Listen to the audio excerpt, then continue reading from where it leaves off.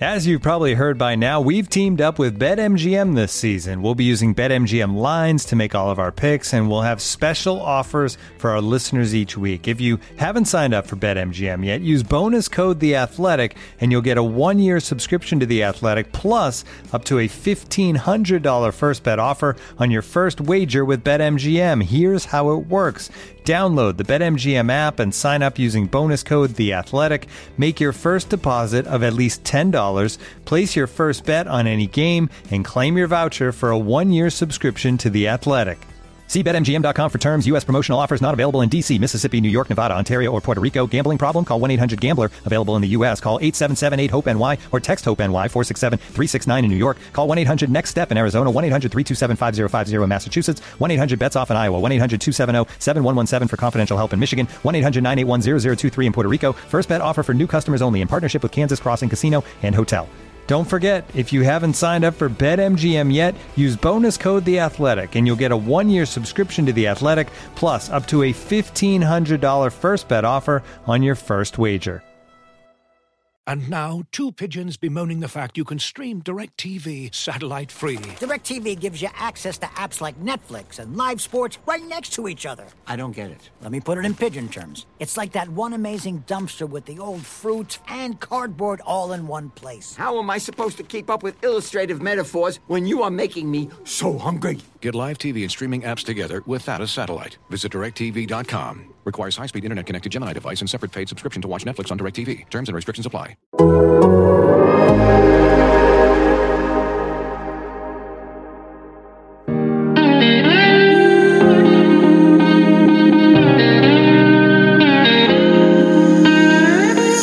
The culture is the culture. It's 4 to 6 A to B, competitive excellence, and the brotherhood. The plan to win has never changed. So the culture here and the plan to win is always going to be here at Ohio State.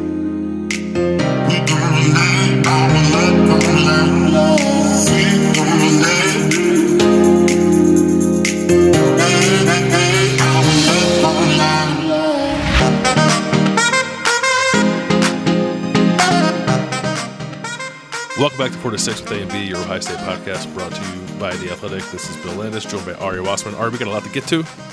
Let's not bullcrap each other. Let's not bullcrap each other here. Ruben Pfeffer, risk assessment analyst.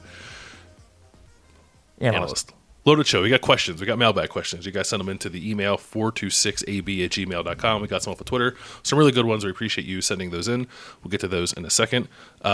First, a little bit of housekeeping. Is that what we call it? Housekeeping? House cleaning? Housekeeping.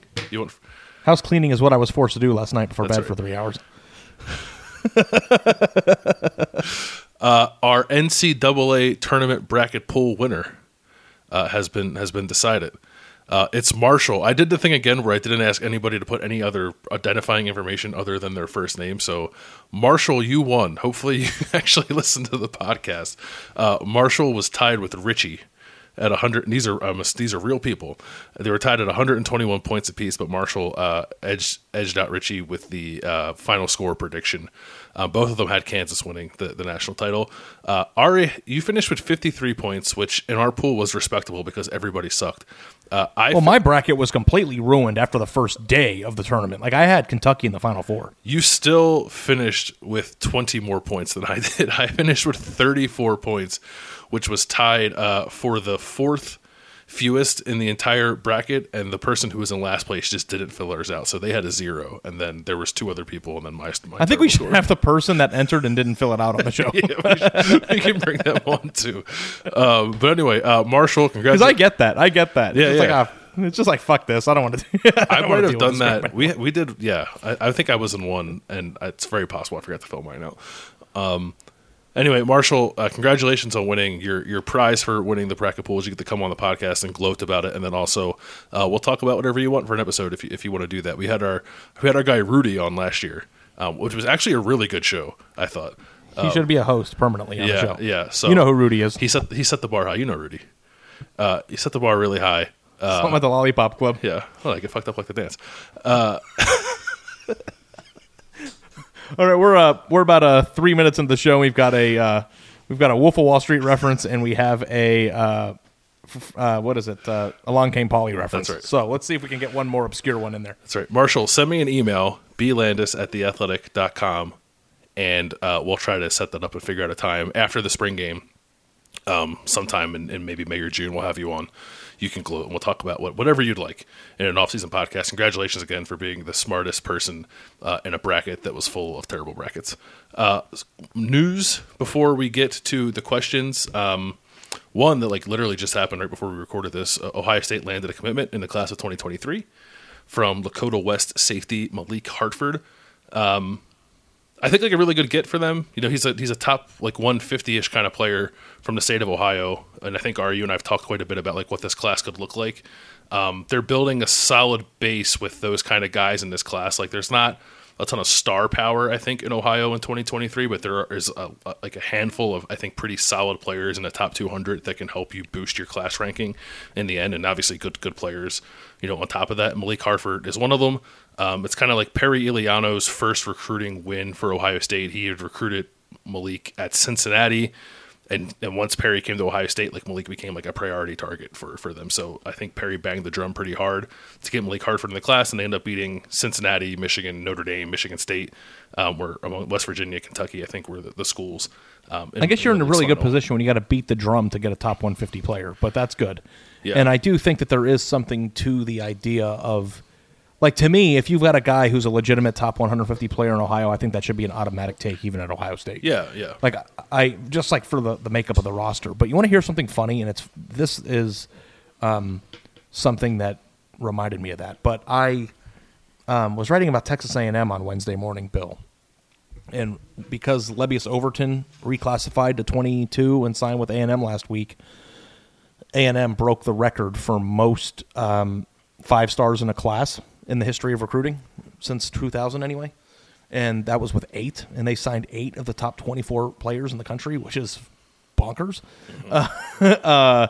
A third of the top 24 players. That's a class unlike one I've ever seen before. And 6 of them are defensive linemen, right? Mm-hmm. Yeah. They are. And want to hear something really funny? Mm-hmm. Alabama's average player ranking from the year before was higher. So the reason why I bring this up is because I don't care how top-heavy your class is, you need guys like Malik Hartford in there. Mm-hmm. And I'm not saying that he's even the bottom rung, but this is the type of guy that keeps your average player rating at a higher level. Yes. So, instead of getting a 3-star prospect out of Florida that, this is the type of guy that can bolster that rating, and also I think is good for the program because you want Ohio kids in your program.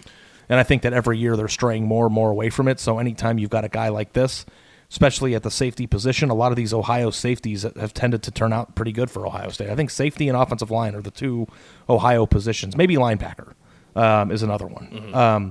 But I like this commitment a lot, and you're never going to hang your head low for signing a kid that's in the top 104. And this is the type of guy, too, that can go to a camp this summer, run a really fast 40 or do something crazy and shoot up into the top 100. We see it every year. Yeah, he's a big kid. He's 6'3". He's a well put together athlete. Played on both sides of the ball. Lakota West was also really That's good. That's a great on program teams. too, right? Really good. Yeah, really good Ohio high school program. Tegra Shabola, Ohio State just got out of there. I think Jair Brown went there too, right? Am I crazy? I'm pretty sure Jair Brown went to Lakota West as well. So really one of the better high school programs in the state of Ohio, which I think also matters. And they're reshaping this safety room a little bit, with the group they just signed. Obviously, Sonny Styles will be here in June, and they're going to take probably. I think they're going to take at least 3. I think they could take 4 if it's the right 4 in 2023 at that position.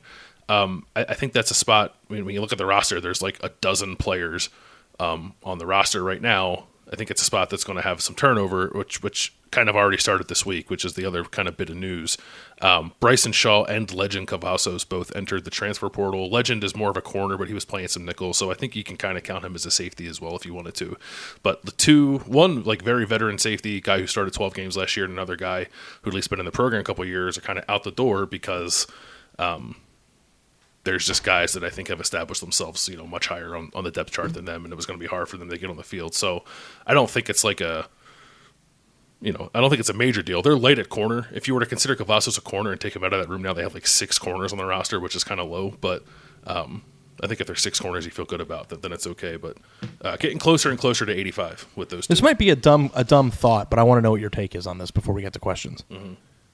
So the thing about Legend Cavazos in his recruitment was that he wasn't a very polished football player in high school, but he had athleticism that jumped off the page, right? Yes. And I remember I went to a random... Well, I was in South Florida for some reason, and I found out the day that I got there that there was a camp happening out there.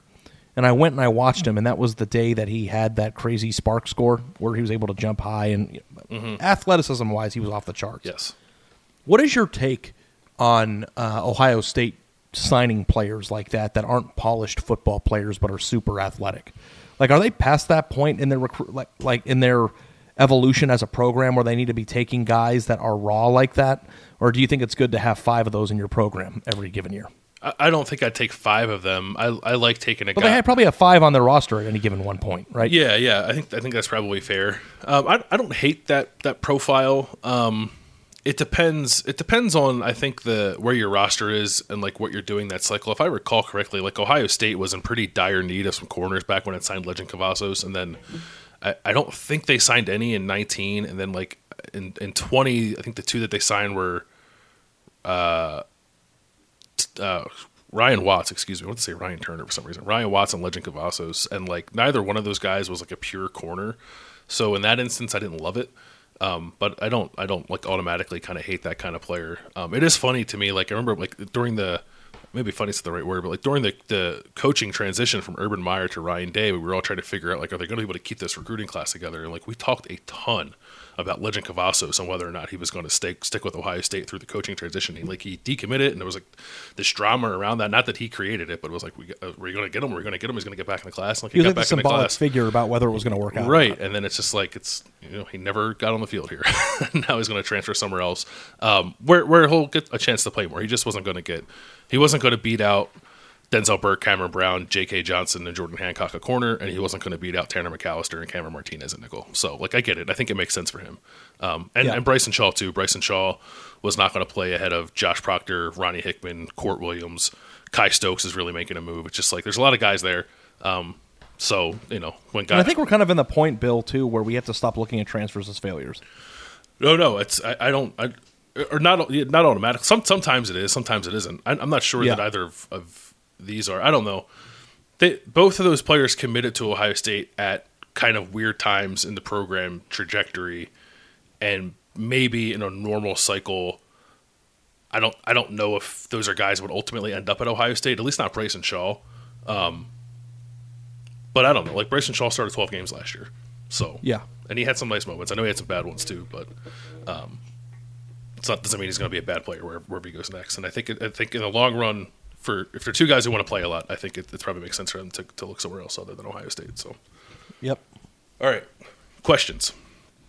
Again, the email is 426ab@gmail.com. Thank you so much for everyone who sent those in, and for those of you who sent the questions in on Twitter. The first question, I let off with this one because we got to watch a lot of practice since the last time we did a podcast, so I figured this might have been like a good jumping off point to just talk about that a little bit.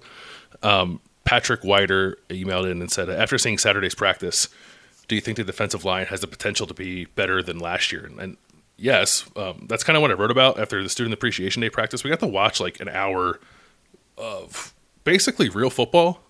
Like, it wasn't always live, but there was some live. There were definitely some veterans who were sitting out, but it was way more than we've gotten to see at any other point this spring, that we've gotten to see during spring probably in 3 or 4 years. So I did find it a little bit enlightening, and I think the thing that was most apparent was just kind of how much you felt the defensive line throughout the scrimmage periods and the one-on-ones that we got to watch. Now, I think in the moment, I am probably guilty of getting a little carried away with it, and I'm sure other people on the beat are as well. When you go back and think about okay, who was actually out there? They were missing some offensive linemen. So I don't want to make too much of it because it wasn't always good on good. But even so, watching Jack Sawyer and JT Tuimoloau going one-on-one against Paris Johnson and DeJuan Jones, I thought that the 2 defensive guys probably won a little more often than they lost, which I thought was impressive and a little bit encouraging. And it just felt good about kind of the depth they had there with those 2 guys Zach Harrison when he mixed in there. The tackles, there's probably 4 or 5 tackles I think you can feel okay about. So, yeah, I think the defensive line can be good. I think it needs to be, and we can get to that a little bit later with another question. But it was cool to, like, Jim Knowles was talking about it a lot, but we never really got to see it, and then we got to see it on Saturday. And I felt like if you were hoping for a step forward from that group, I thought there were some encouraging things. Yeah, I mean, I think this is just the summer of hoping that JT and Jack turn into what they are supposed to turn into. I mean, I think that's like the entire story of this national championship hunt, rush. Yeah. Yeah. I think that's it right there. It's either they do it or they don't. I found this next question from Zachary Pop, who sent it on Twitter, like pretty difficult to answer, actually. So I'm curious your take on it. Well, there's 2. But we'll do the potato one? Yeah, we'll do the first one first, though. Who is the most irreplaceable player on the roster? I pulled up the 2 deep just to make sure I wasn't forgetting somebody obvious, and like the person that jumped out to me, initially I thought the question was easy, so I'm very curious to know. Well, I thought it was easy too. I guess the idea, and I like kind of trimmed the question. I think that the question was posed with, like, even if C.J. Stroud was abducted by aliens and Kyle McCord had to play quarterback, like, I don't think you'd feel awful about that. I don't know that C.J. Stroud's not my answer. Okay, then who is it? I'm building up some suspense here. The one that jumped out to me was Trey Henderson. Yeah, I think with Stroud and Henderson and Jackson Smith and Jigba, even though there are other guys at those positions that you could reasonably feel good about, and I think Ohio State could still build good offenses around, there is a difference between what they do at their peak level and what everyone else at the position does. Yeah, well, here's a question I have for you. Who's better at their position, C.J. Stroud or Jackson Smith and Jigba? It's Jackson, right? I would say Jackson right now, yeah. And who's better at their position, C.J. Stroud or Trey Henderson? I think I might go C.J. Okay. So then my answer then would be third out of those 3 alone. Like, who did you think? I didn't have a great answer. Like would it be one of those 3? Yeah, I think it would have to be. And I thought maybe like the more interesting kind of thought I like kind of rolled around in my head a little bit was Paris like Johnson, was maybe? like who could grow into that guy? Like who grew to be that guy? Like even Paris Johnson, it's like, yeah, probably, but then it's like, well, if Paris Johnson was abducted by aliens and someone else had to play, like Donovan Jackson would play. I don't know, like Josh Fryer would play. I guess the answer here is it's like a weird thing because offensively they've got such great depth and a ton of talent. Sorry, tickle in my throat. That Twitter account that is like monitoring my bodily functions during the podcast is going to have a field day with that one. Have you seen that account? I have not seen that account, but I would suggest to that person that they find a better use of their time. Yeah, they're like, it's clear to listen. Ari didn't sniffle today. No sniffling, but Ari coughed. That's kind of funny, actually. No sniffling, but you could tell he had a runny nose. Okay, so yeah, keep listening. I coughed. But on the offensive side of the ball, I see a extremely deep and talented unit where if you say the most tremendous player is abducted by aliens, and hopefully this doesn't spin off into a 25-minute discussion about space, that they'll be fine with whoever would be coming off the bench to replace them, right? But then you look at the defensive side of the ball, and I don't know that there's anybody that's particularly good enough to warrant that. Because like my idea would be, well, if you lose somebody on the offense, then whatever, somebody will step up, next man up actually applies there, no big deal. Who's the guy that they can't lose on defense where it's like, oh boy. And it's like, I think maybe you could make the case that the actual answer is Denzel Burke, because like he's like the best young player on the defense, and that's the unit that needs the most work. And that's like if you took a blow to a already transitioning and thin unit from an experience standpoint, that would be far more detrimental than losing somebody at a position where there's 9 other options. Does that make sense? Yeah, it does. And I think Denzel Burke is the only guy on that side who like has shown a little something that makes you think like he could be elite one day. And it's not to say that there aren't other guys on the roster who will, because I think you can feel that way about JT Tuimoloau, even if the production didn't lead you down that road quite that much last year. Because I think he's a guy who could grow into that status. It's like maybe like if someone asked that question 2 or 3 games in the next season, I think everyone might say it's JT. Like that dude's different. It is funny you say that about the offense because Ryan Day did not seem particularly pleased with like the offensive line depth And I think rightfully so. Right now, at least, because Josh Fryer is not practicing in the spring. It's like the only guy they have into two deep on the offensive line who's ever like really done much is Enoch Vimahi, and he hasn't really done all that much. He's just been around a long time. So beyond the starting five, it's not great there.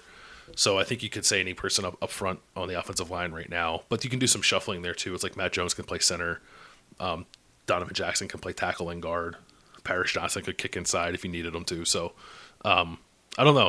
When Zachary posed the question, he said Noah Ruggles, which like might actually be the answer.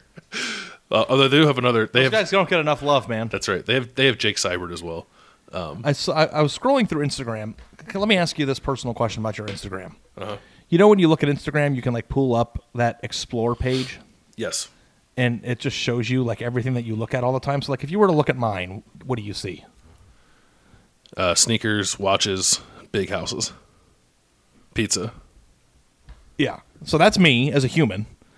But also, like, if you keep scrolling down, there's a lot of, like, recruiting information. Like, update, crystal ball came in, whatever. And some Twitter account posted, or I mean Instagram account with a lot of followers posted, sources close to the Ohio State program say that Ryan Day is embarrassed by what happened at Michigan last year and that there's an extra emphasis on beating them this year. And I wanted to say, sources close to Ari Wasserman say that he wipes his ass when he's done going to the bathroom. Like, Yeah, those are like made up. Like, I see. Yeah, I see this. But like, he's got like 100,000 followers. Yeah. Well, I will say this: he's not. Whoever made that post isn't lying, because that's true. But of course it's true. But the reason why I went off that tangent is because you're like, well, Ryan Day doesn't seem too happy. It's like it's spring. He's not going to be happy with anything. But like, yeah, he's got to find something to get a bug up his butt. He's got to find something to complain about, I guess, or to be worried about. And it's his job, and he gets paid a lot of money to make sure that they're perfect. So, we're not in the coaches' meetings, and I'm sure there's a million things wrong with a lot of the guys that we're talking about, even though they're very good. But it's just like, we know when they're good, and we know they're going to have the best offense in football next year. Like, there's no doubt about that to me. Yeah, and I think maybe to like put a bow on this particular question, I suppose if we're going to talk like out of one side of our mouth and say that C.J. Stroud might be the best quarterback in college football and is potentially the number one pick in the NFL draft next year, then like he probably has to be the most irreplaceable player on the roster. Yeah, I mean, just because of the position scarcity, I guess. So we're trying to be thought-provoking, though. That's right. Speaking of thought-provoking, the second part of Zachary's question was rank the top 5 ways to eat a potato. Number 1's French fried. Yeah. Number 2's mashed.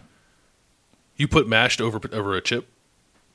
Well, I didn't know if chips were fried, if I could do that. See, I would separate French fries and like snacking chips. Yeah. So number 1 would be French fry. Number 2 would be chips. Number 3 would be mashed. Number 4 would be baked potato. And number 5 would be hash browns. That's good. I like potato salad. And I don't know if hash browns are fries, but I'd put potato salad in there somewhere. I'm a big potato salad guy. I like a German potato salad. You know what I like to wish is that eating potatoes in any form had the same effect on your body as like eating kale. Yeah. Like, could you imagine if there was just one food that was genuinely delicious and that fat people crave that was actually just good for you and like you could eat all you want and it wouldn't be detrimental? Like, could you imagine like if it's like you're on a diet and you have to eat a bunch of grilled chicken and mashed potatoes or any variation of potato possible, how easy it would be to be thin? You'd be like, okay, yeah, I'll have a piece of lean chicken and an entire box of Pringles. You know what I mean? Like, or a can of Pringles. Oh, I love Pringles. Or like how creative that you could be with potatoes to make any diet like manageable. Yeah. What'd you do today? I kept it healthy. I had a whole tin of Pringles. Yeah, I had like 9 tins of Pringles. And it was my pre and post workout meal. And I had some chicken for the protein and like just replaced all vegetables with potato in every form, how much better life would be. It'd be great. It'd be so much easier to eat healthy. Yeah. I think that would be like what would be your number 1 food wish? I guess the number 1 food wish would be to be able to eat everything that you want on the face of the earth at any rate and it never impact your health negatively or your weight. That'd be pretty great, yeah. But if you had to do it more specifically within the subsect of eating, I think turning potato into a magically healthy thing would probably be the number 1 thing that you could do to alter food's existence. I think that's right because maybe bread. You want to be able to wrap your arms around a vegetable, but that you really like in genuine because like it doesn't matter. Like I enjoy vegetables. Like I even enjoy eating a crisp apple. I love like there are apples. certain things that, like fruit, grapes are great. But I don't care how many grapes, apples, or whatever else you eat. It's never as satisfying as smashing French fries. There's nothing you can do about that.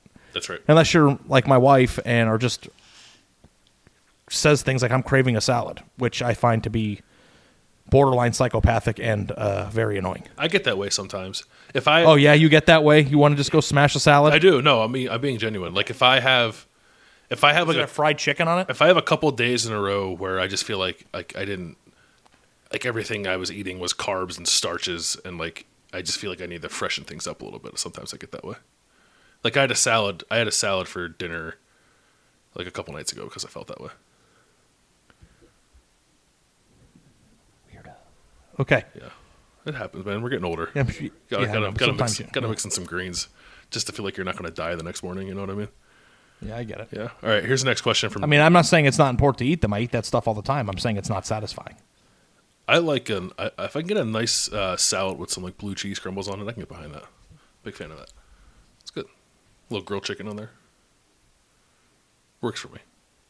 Looking for an assist with your credit card, but can't get a hold of anyone? Luckily, with 24/7 U.S.-based live customer service from Discover, everyone has the option to talk to a real person anytime, day or night. Yep, you heard that right. You can talk to a real human in customer service at any time. Sounds like a real game changer if you ask us.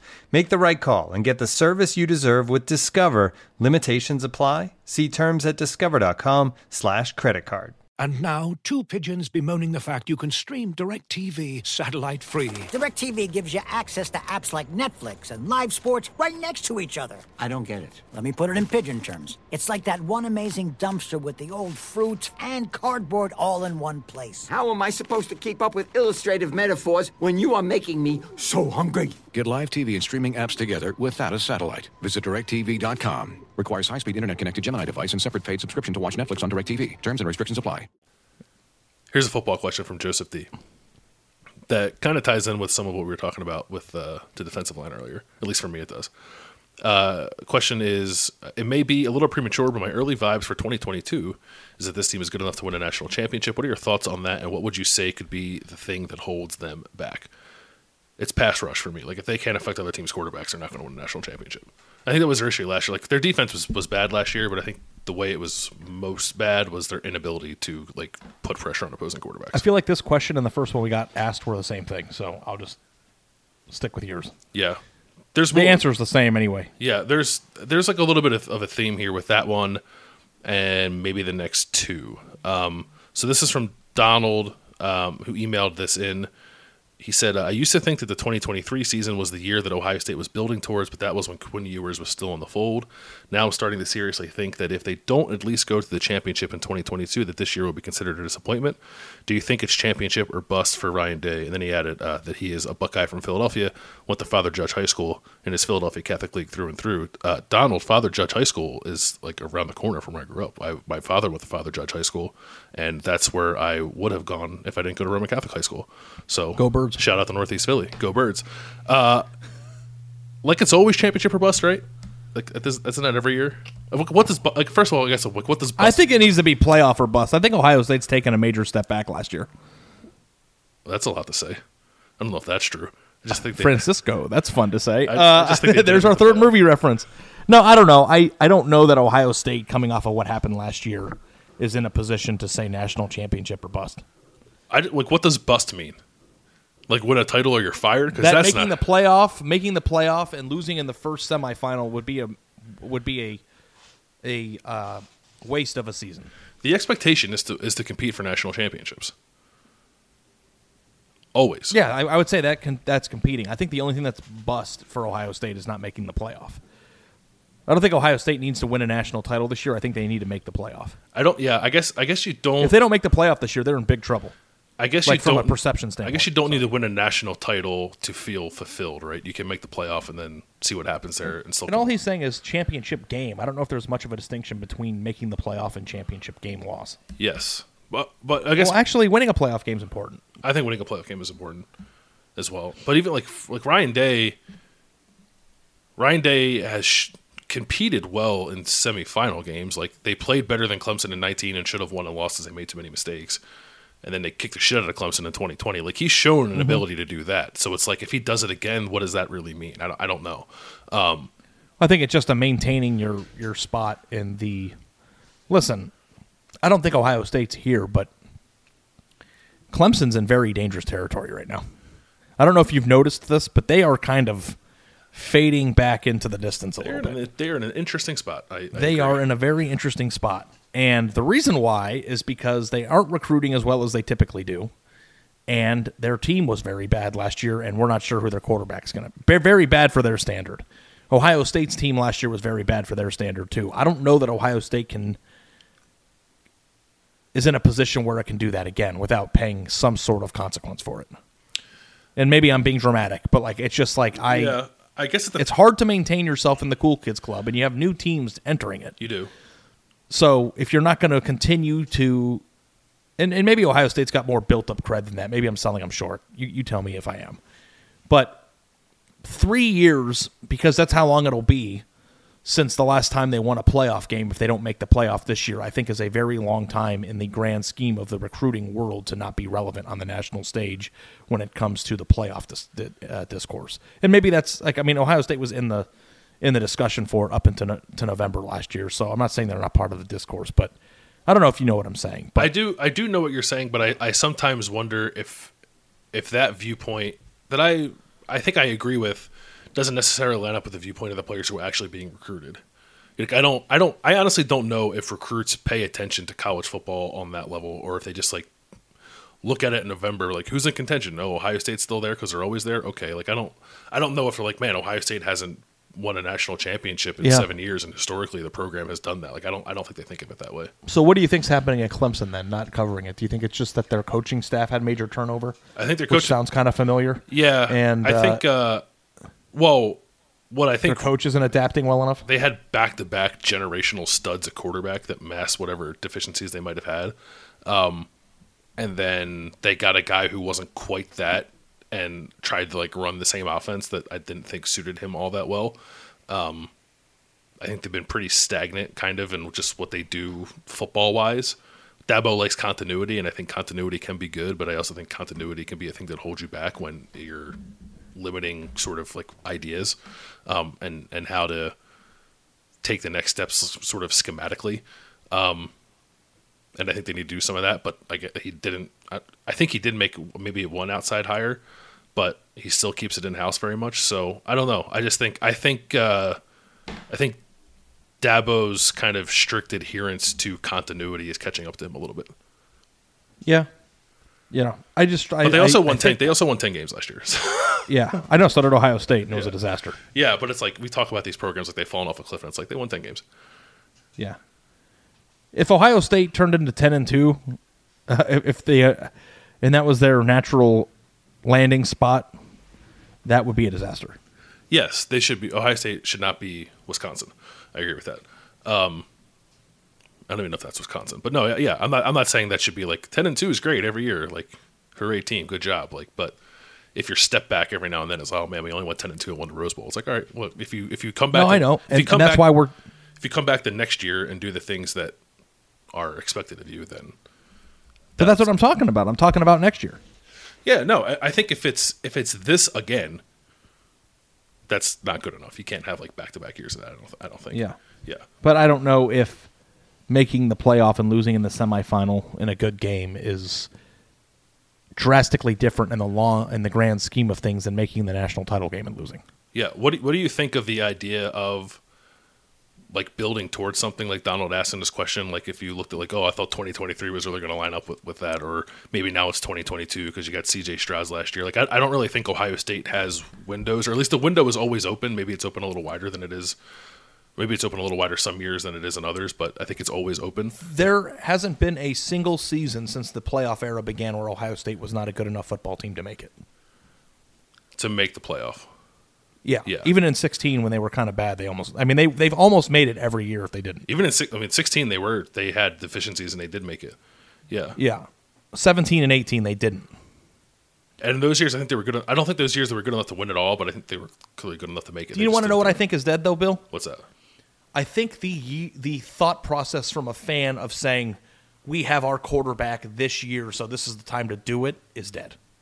I think the idea of listen, that 4 years ago, I'm assuming there are people that said if we don't win one with Justin Fields, we're screwed. And it's like the very next quarterback is now offering the same type of viewpoint. Right. So I think in this new world of transferring and 5 stars, in the way that Ohio State has been recruiting at the position, even though Quinn Ewers left, I don't know that Ohio State's going to be in a position in the foreseeable future where they don't have a good quarterback. Yeah, I think that's right. I agree with that. So tying your expectations of national championship to, well, we were building to Quinn Ewers and now he's not there anymore. It's just like, well, if their starting quarterback next year is Kyle McCord and he's awesome, like they'll just be as likely to win it, I think, as they would have been if Quinn Ewers would have stayed in terms of the thought process of which quarterback would take over. And the fact of the matter is that Quinn Ewers could have stayed and lost to Kyle McCord.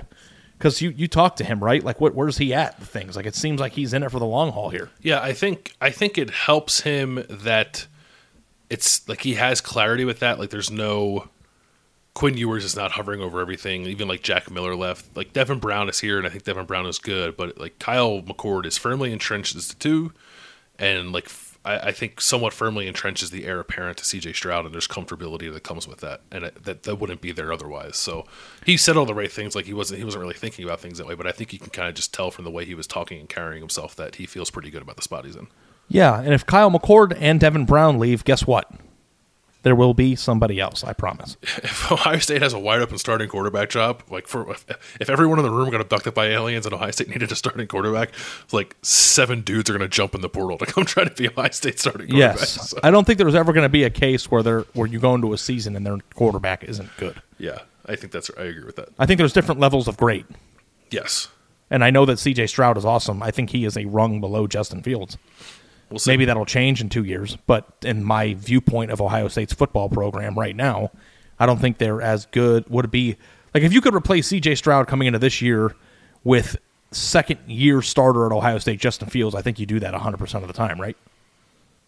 I think, and the fact that you're hesitating is making my head explode. No, like as passers, I think they're the same, and C.J. might actually be better. But I would take Justin's athleticism. Just opens up more. But also, that's not making fun of C.J. Stroud. We're talking about a guy who I pay money to collect their cards so I can get rich one. No, I want to see. I want to see like I was listening to the Athletic Football Show. I listened to that quite a bit. Robert Mays and Nate Tice. I think they're awesome. And Nate Tice always talks about like whether or not a quarterback can go get you a bucket, like basketball terminology, and like Justin Fields can go get you a bucket. I think C.J. Stroud can, but I'd like to see him do it a little more. Yeah. And that would be the deciding factor if I was also C.J. Stroud, and it's not his fault, so don't take it the wrong way. But I mean, maybe I shouldn't even say it. Just move on. Okay. All right. It doesn't make sense. I was going to say he's 0-1 against Michigan, but that wasn't his fault. He could have played better in that game.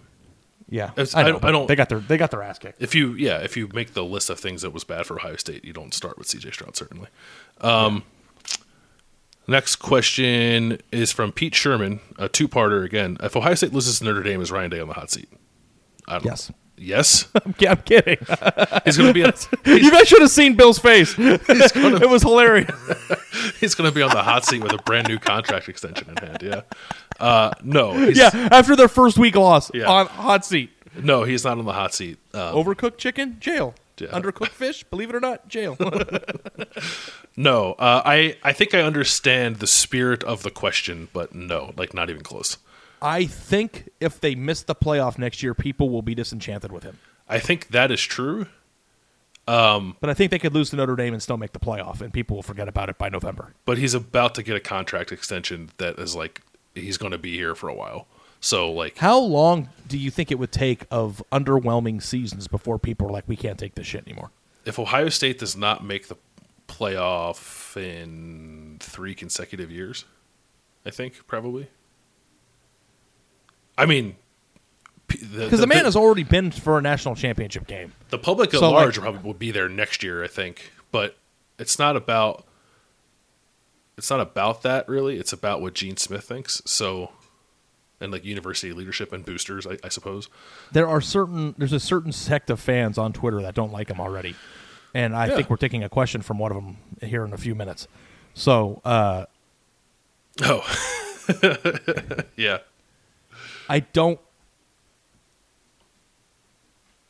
I like Ryan Day as a human being. I think he's good for Ohio State. I think that not liking him after what happened last year is a gross overreach. I think that if you're at Ohio, because you got to remember, dude, people didn't like Urban Meyer after they went. You remember what people thought of Urban Meyer after 18? Yeah. No, I know. I mean, that's what it is here. Doesn't take much for a fan base to sour on a coach. And also, it's you're talking about somebody too that doesn't have the built-up legacy that Urban did after those 2 years too. So it's like it'd be very easy for somebody to say Ryan Day inherited a really good football team and had Justin Fields and really rode the wave of that for the first 2 years, and since then is losing traction on how to run this program. I think is going to be a very interesting. Not interesting. It's going to be a very common thought process if Ohio State misses the playoff this year. If Ohio State loses to Notre Dame, and I don't think they will, but if they lose to Notre Dame, the world will burn. But Ryan Day will not actually be on the hot seat. Yeah, I wonder what do Ohio State fans think of Notre Dame now? Like, do they hate them now that Marcus? Do people like Marcus Freeman? I find him to be a very likable person. Yeah, I don't know. I think. Maybe a little conflicted. I think they like him. He's a Buckeye. They certainly wanted him here.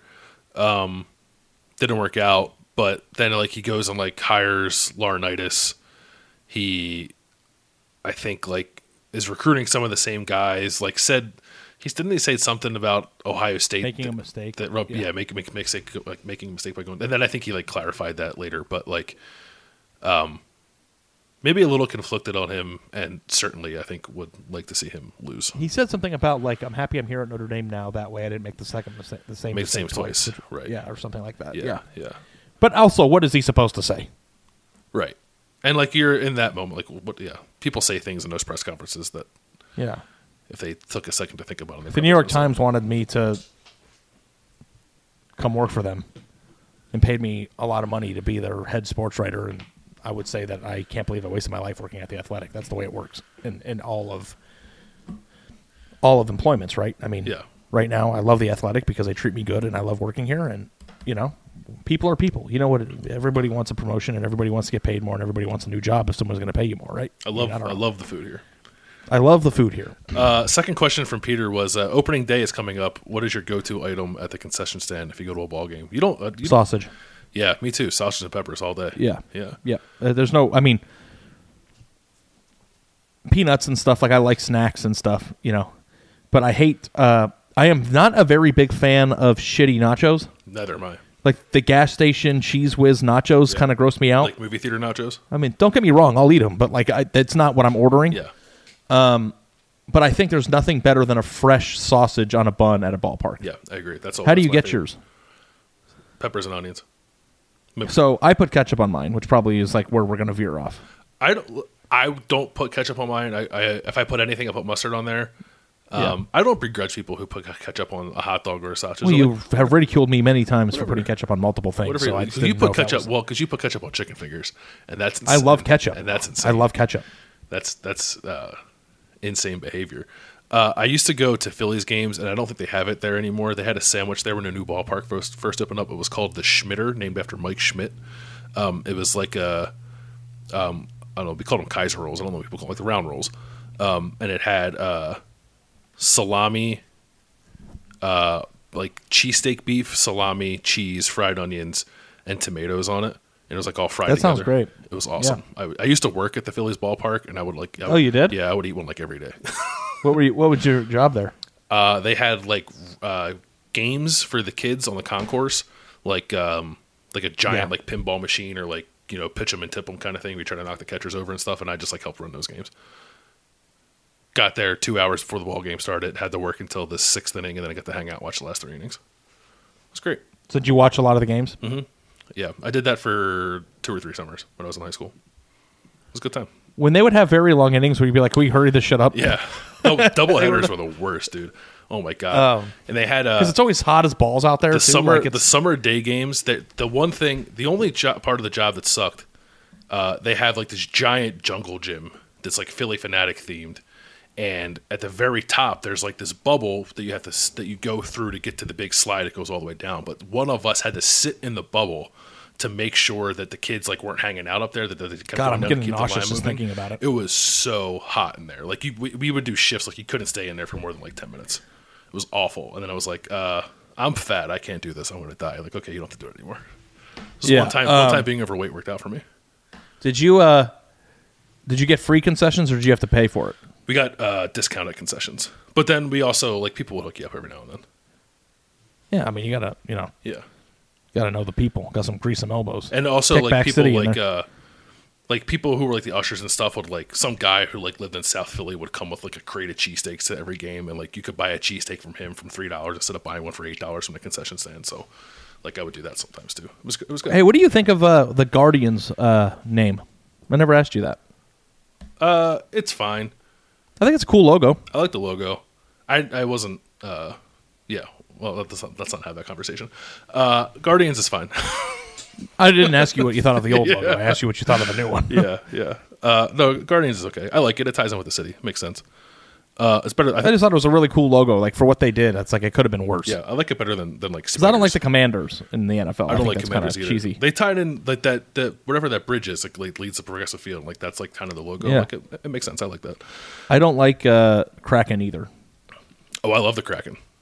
I don't like team names that don't end with an S.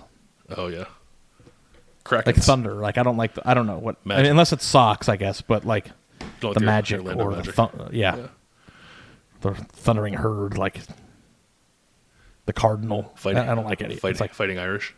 let's just be plural. We're a team. I hate people helping people. Okay. Notre Dame Fighting Irishes.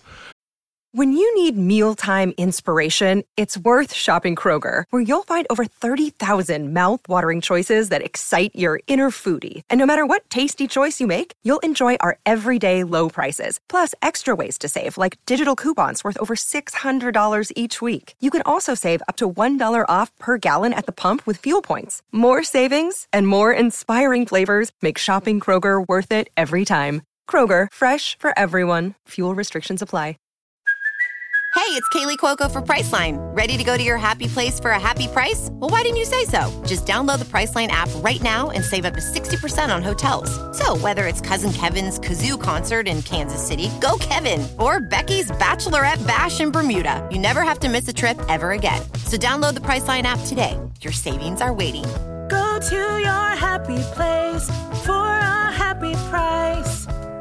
Go to your happy price, Priceline. Okay, here's a question from Robert. He emailed in.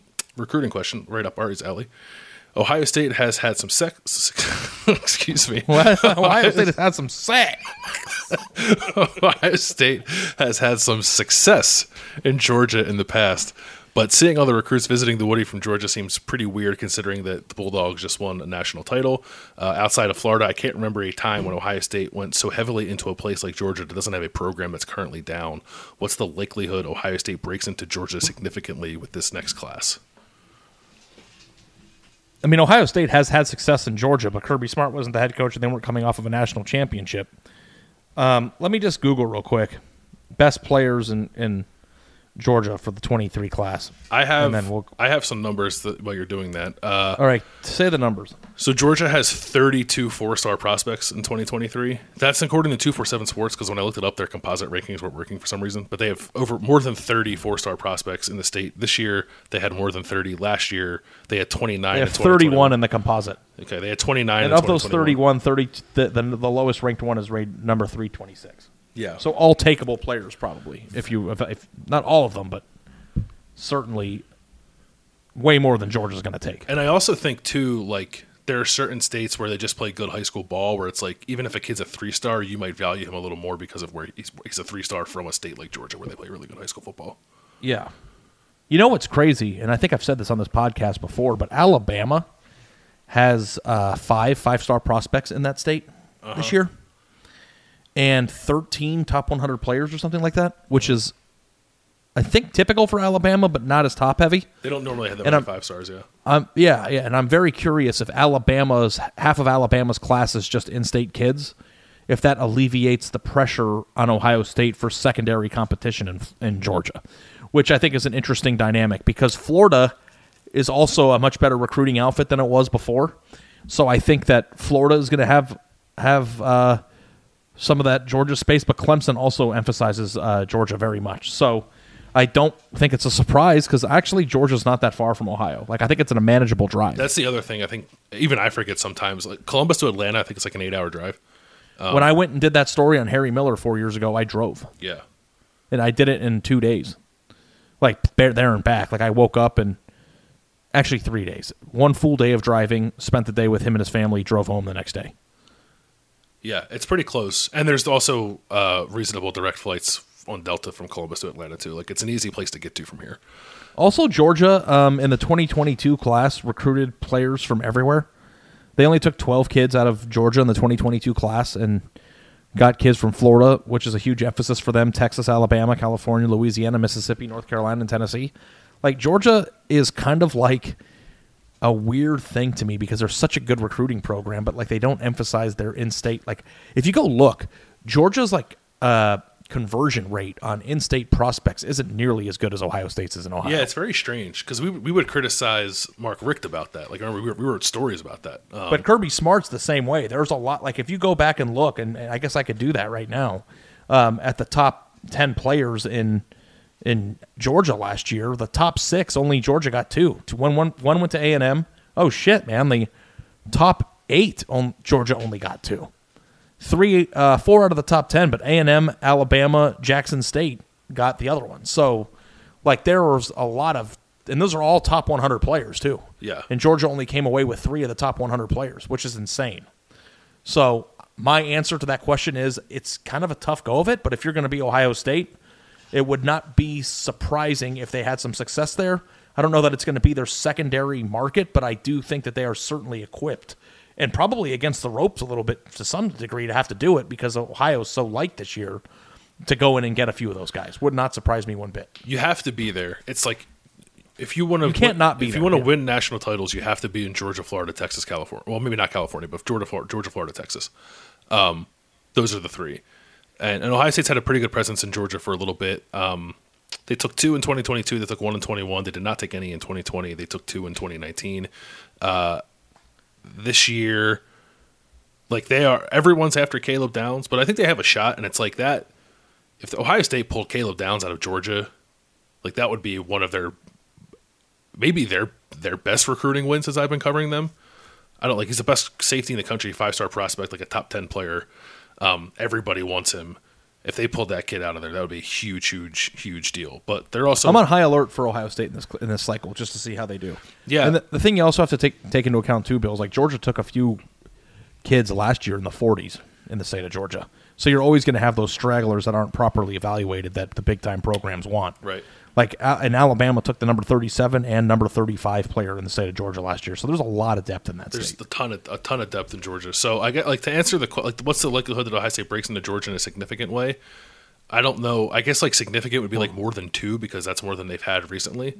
Yeah. So, but I think that's possible with Caleb Downs. Like Raul Aguirre is a linebacker they like. Kayan Lee is a corner they definitely like, who's going to be visiting. I think maybe late this week or next week.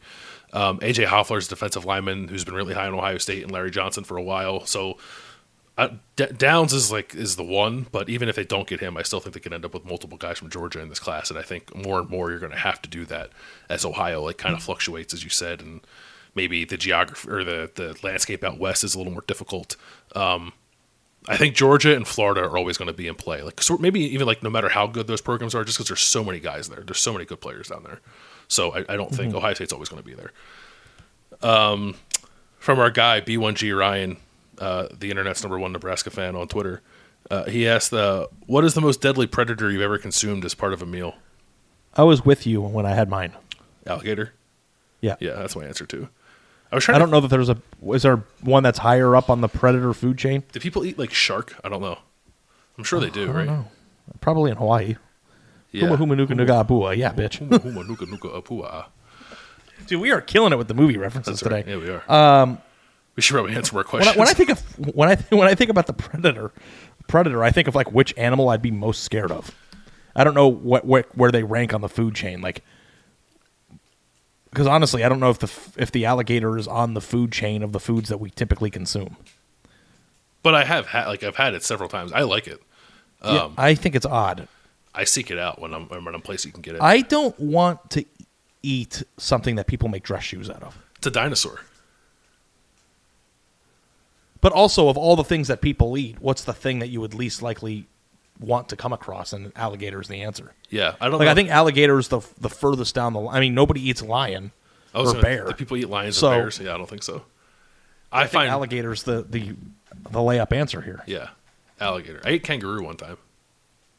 You did? Yeah, in Australia. Shocked. But I didn't know they ate them. I don't find those particularly terrifying. Yeah, it's What did it definitely- taste like? Mostly kind of like venison. I don't know if you ever had deer. I have. Similar to that, yeah. Wasn't bad. It was weird to it was kind of strange because we went to a wildlife preserve the day before. We were just hanging out with kangaroos, feeding them and stuff. And then the next day I was eating a kangaroo burger. I was like, this feels weird. I got one for you. Bison? Is that a predator? I've had bison. Bison. I don't think bison's a predator. No. I don't know if you want to get rammed by one of those fucking things. That's true. Yeah, that's a good point. Yeah. That's a good point. I think it has to be alligator. Alligator number This one. podcast, and I do a lot of them at The Athletic. This one is by far the one that goes the most off the rails. That's great. That's great. That's great. Let's do another football question, shall we? Let's see. We got 51 minutes. What part of the fast food sandwich is most critical to being good? I wouldn't mind answering that, but I don't. I try not to do food. Just answer it quickly. I think it's the quality of the ingredients overall, which is a wide ranging thing. But which is interesting that you like Wendy's more than In-N-Out. It's kind of contradictory. I want to eat a fast food sandwich and be able to convince myself that I'm eating what they're telling. I don't like eating McDonald's chicken nuggets knowing that it's not chicken. I want to be able to trick myself into thinking I'm eating what I actually is. What is I think being advertised to me. the quality of the ingredients between the buns. But also, the Filet-O-Fish has the best bun in all of fast food, so it's kind of an interesting. I don't get too caught up. I'm a big bread guy, but I don't get too caught up in the bread of a sandwich that cost me $4. So yeah, gotcha. Okay, that was from Brandon. By the way, Brandon also had other questions about Ohio State's championship and stuff like that. But I'm hoping we answered many of that or much of that. We also picked the most important. That's right. That's right. You can't ask us a football question and a food question because we're going to pick the food every time. Let's skip the CJ Stroud one.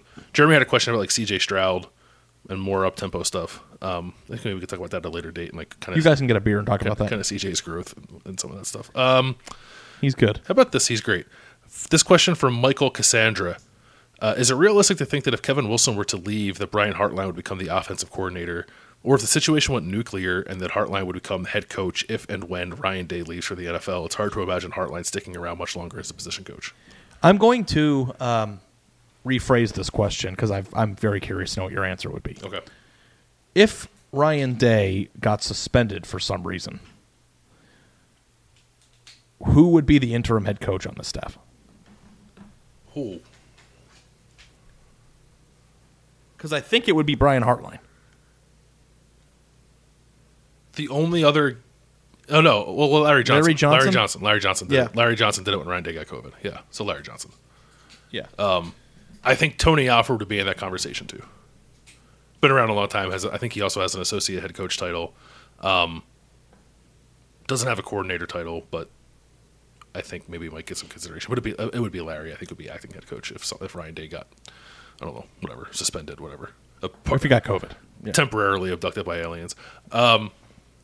I do. They probed him up there. That's right. That's right. I do think Hartline would probably be in line for the OC title if Kevin Wilson were to get a head coaching job somewhere after this year. Brian Hartline, by the way, on Wednesday when we're recording this, his contract was released. He's gotten bumped. He's making $950,000 as receivers coach and passing game coordinator. I feel good for him because he was poor before he That's started right, this yeah. Famously didn't have a job that paid him a shit ton of money before coming to this one. But did he have a max contract in the NFL? He earned it. Yeah.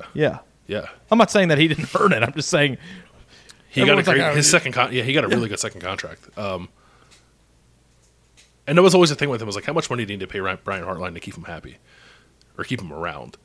And I'm not saying I don't know if I think you should always pay people what they're worth. So I'm happy that he's getting it. And Notre Dame made a run at him, so Ohio State had to keep him.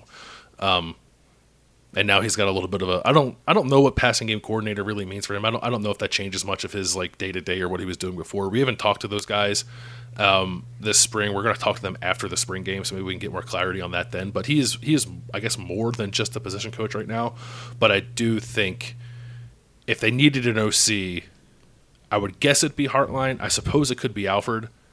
My guess is that it would be Hartline. And honestly, like, I know we talk a lot about like hypotheticals, like if Ryan Day was ever not the head coach here, I think most people would say it's Luke Fickell. I think Brian Hartline probably has a better chance at that job than anyone would want to give him credit for right now, or give him a chance of having right now. Yeah, well, the thing is interesting to me is that for you and me, I think that we differ, and maybe you're right on the differing, which is in your coordinator role. What do you want more out of that position in terms of strength? Do you want an ace recruiter as your coordinator, or do you want a guy who just knows ball? And like to me, and this isn't to say that Brian Hartline doesn't know it, but I think that everybody is hyper focused on losing him for the main reason of all the players that he signed. Yep. So my question is, as it relates to Brian Hartline and your perception of how he's doing there, how ready would he be to step into a similar role at Ohio State, or a coordinator role at Ohio State, or a similar role to that at another place from a football standpoint? I think he'd be ready. I think he could handle it. He seems to know ball. I think he knows ball. He's been in a pretty good offense here. The other thing with that too is like if he's Ryan Day's OC, then he's like not really the OC, which could actually be like a really good spot for him if he can kind of like learn some more of that while the head coach is the actual play caller. But I don't think a coordinator job or a head coaching job, if that's what Brian Hartline wants, would be too big for him. Like I just think he has the makeup for I'm always kind of surprised at how few times the Ohio State offensive coordinator has taken head coaching jobs elsewhere. Herman did. Yeah. I mean, that was like 7 years ago. Yeah. And Jim Bowman was here forever.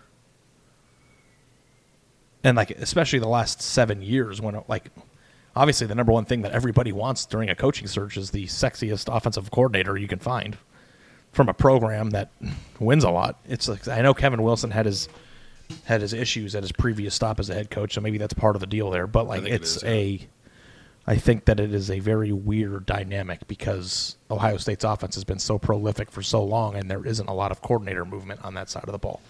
Well, when it was good, Herman got a head coaching job. When it was bad, they had to get rid of Ed Warner and Tim Beck. When it was good again, they made that guy the head coach at Ohio State. So, I guess that's a pretty good movement. Yeah. Yeah.